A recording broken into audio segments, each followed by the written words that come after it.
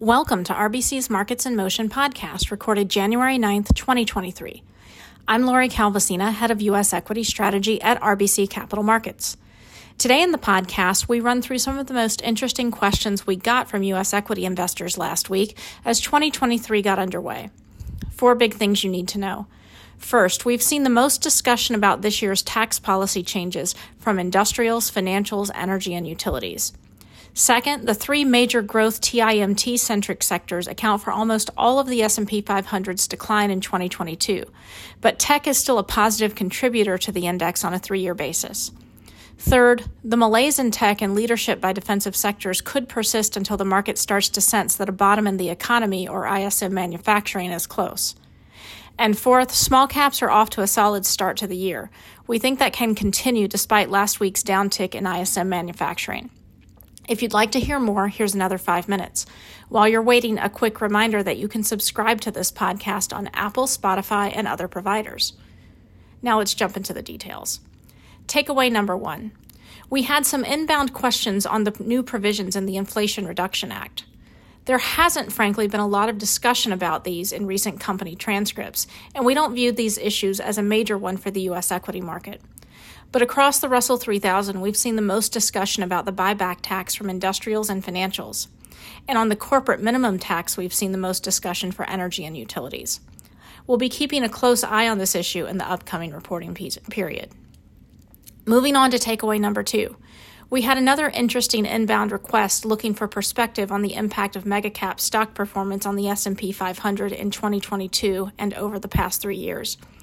We ran a contribution to return analysis of the S&P 500, which looks at the impact in terms of both weight and performance, and found that the 3 major growth or TIMT-centric sectors, communication services, consumer discretionary, and tech, collectively account for about 95% of the S&P 500's decline in 2022.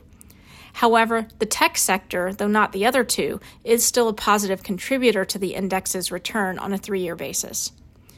Interestingly, the top 10 stocks accounted for almost 2/3 of the S&P 500's decline last year. Moving on to takeaway number 3. We had another even more interesting inbound last week asking us about the ISM manufacturing cycle and how we should play it through sectors. Within the S&P 500, tech has been the most positively correlated with ISM manufacturing trends dating back to 1990, while consumer staples and healthcare performance has been most inversely correlated.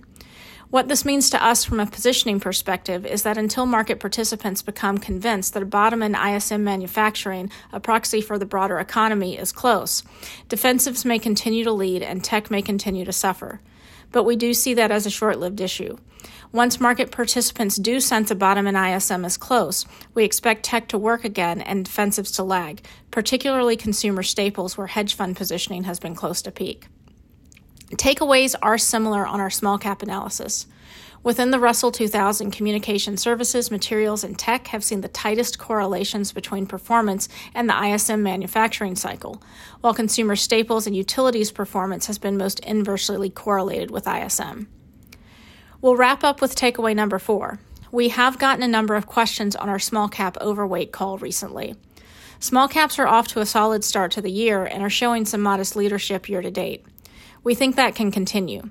Small cap performance relative to large cap does tend to move in sync with the ISM manufacturing cycle.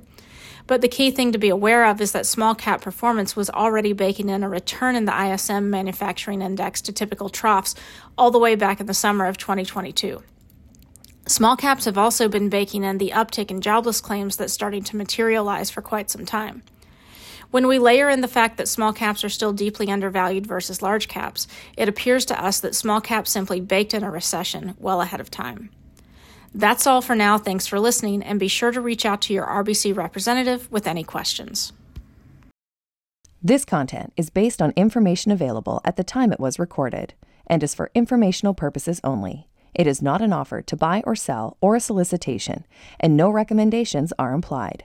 It is outside the scope of this communication to consider whether it is suitable for you and your financial objectives.